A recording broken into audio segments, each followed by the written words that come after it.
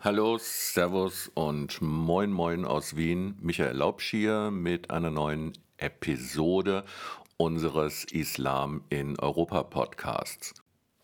Heute mal wieder kein Themenschwerpunkt, sondern unser beliebtes Europa Monitoring. Ich gebe zu, dass es diesmal sehr türkeilastig ist, aber wie man in Deutschland sagt, es ist so, wie es ist. Okay, viel Spaß dabei.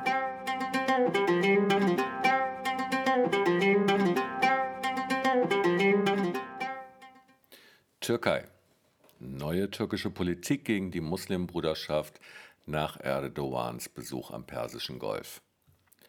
Die Ankündigung der Schließung des Senders Mekemelen der Muslimbruderschaft in der Türkei sowie die Rücknahme der Sendelizenz zeigen den Versuch der Erdogan-Regierung, die Beziehungen zu Staaten wie Ägypten, Saudi-Arabien und den Vereinigten Arabischen Emiraten nachhaltig zu verbessern.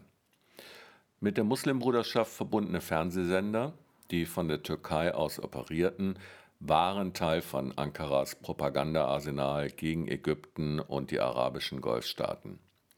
Ab 2018 setzte Ankara die Medienpolitik auch dazu ein, um Saudi-Arabien anzugreifen und unter Druck zu setzen, indem es versuchte, den Fall des ermordeten Journalisten Jamal Khashoggi zu seinem Vorteil zu nutzen. Nun allerdings strebt Ankara an, selbstredend auch getrieben von der anhaltenden Wirtschafts- und Finanzkrise im Land, eine Versöhnung mit Kairo, Riad und Abu Dhabi hinzubekommen.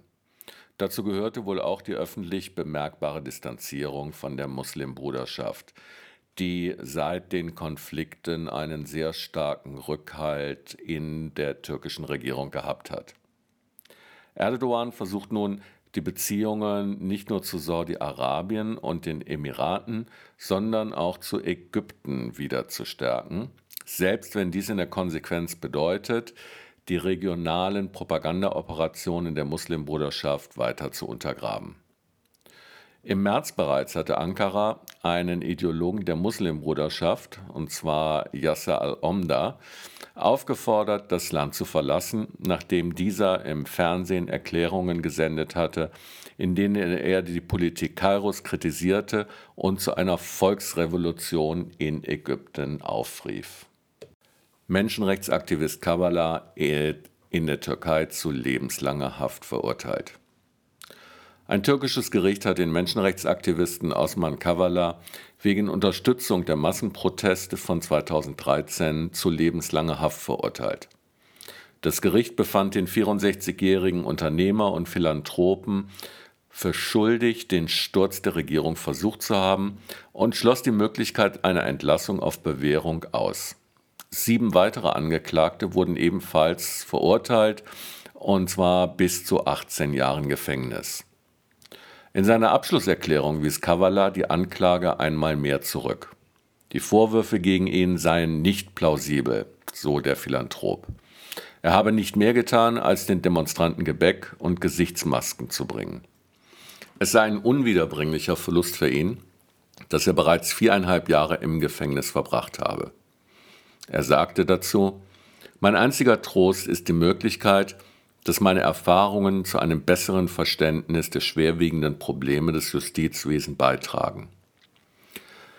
Die Menschenrechtsorganisation Amnesty International kritisierte die Verurteilung als reinste Willkür. Kavalas Anwälte kündigten bereits an, in Berufung gehen zu wollen. Der türkische Unternehmer war per Video zugeschaltet und saß mehr als 4 Jahre ohne Urteil im Gefängnis. 2020 war er von der Anklage im Zusammenhang mit den Protesten um den Gezi-Park in Istanbul freigesprochen worden. Er wurde jedoch wegen anderer Vorwürfe sofort erneut in Haft genommen. Später wurde auch der Freispruch aufgehoben. Der Europäische Gerichtshof für Menschenrechte hat 2019 geurteilt, Kavala werde zu Unrecht inhaftiert, um ihn und andere Menschenrechtler zum Schweigen zu bringen. Die Anklage gegen ihn werde nicht durch Beweise gestützt. Die Türkei argumentiert, Die fortgesetzte Haft Kavalas stützte sich auf Vorwürfe im Zusammenhang mit dem Putschversuch von 2016. Zum Fall Kavala gibt es dann auch eine Reaktion aus dem Europarat in Straßburg.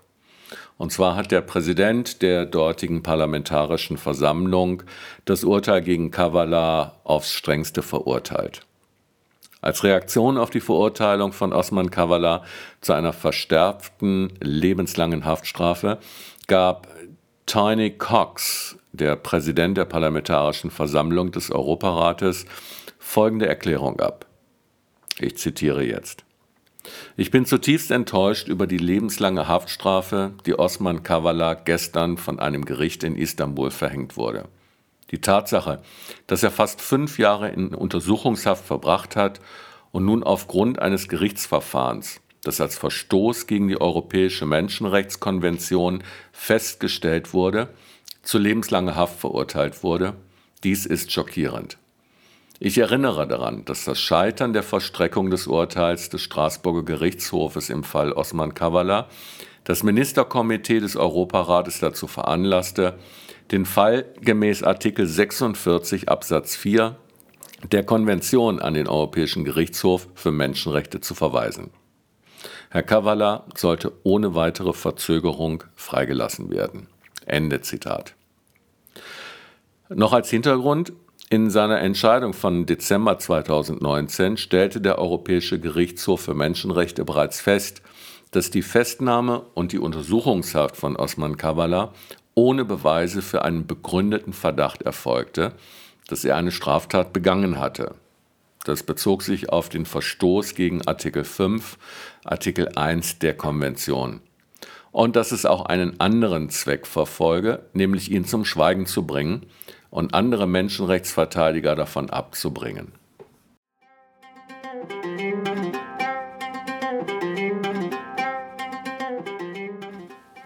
Frankreich. Eine Studie wurde veröffentlicht, wie junge Musliminnen vom Kopftuchverbot profitieren würden. In Frankreich ist seit 2004 das Tragen eines Schleiers an öffentlichen Schulen nicht mehr erlaubt. Eine groß angelegte Studie zeigt nun, wie junge Musliminnen davon profitieren. Es basiert auf der Studie der Paris School of Economics und sie zeigt auf, dass das seit 2004 an den französischen Schulen herrschende Kopftuchverbot einen eindeutig positiven Effekt hatte. Es wirkte für junge Musliminnen wie eine Bildungsoffensive und förderte gleichzeitig deren Integration. Konkret gingen die Autoren der Frage nach, ob das Verbot religiöser Symbole an Schulen ein Zeichen von Intoleranz ist, das muslimische Schülerinnen daran hindert, am regulären Schulunterricht teilzunehmen, oder ob es stattdessen ihre akademische Integration fördern würde. So schreibt der Studienleiter. In der Studie verglichen Wissenschaftlerinnen die Schulabschlüsse von in Frankreich geborenen Musliminnen und Nicht-Musliminnen vor und nach Einführung des Schleierverbots. Dabei zeigt sich Folgendes: Seit Verhüllung aller Art nicht mehr erlaubt sind, holen die muslimischen Schülerinnen auf. Bei den Schulabschlüssen hat sich ihr Rückstand auf die nicht-muslimischen Kolleginnen von 13,4 auf 6,8% halbiert.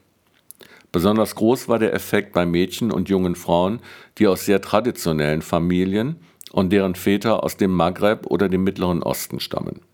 Bei Vätern aus afrikanischen Ländern war der Unterschied deutlich geringer.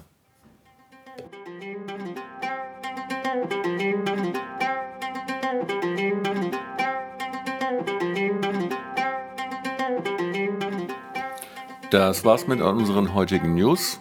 Wir hoffen alle vom MENA Research Center, dass ihr ein schönes Wochenende haben werdet und wir hören uns nächste Woche wieder. Bis dann, alles Gute. Ciao, ciao.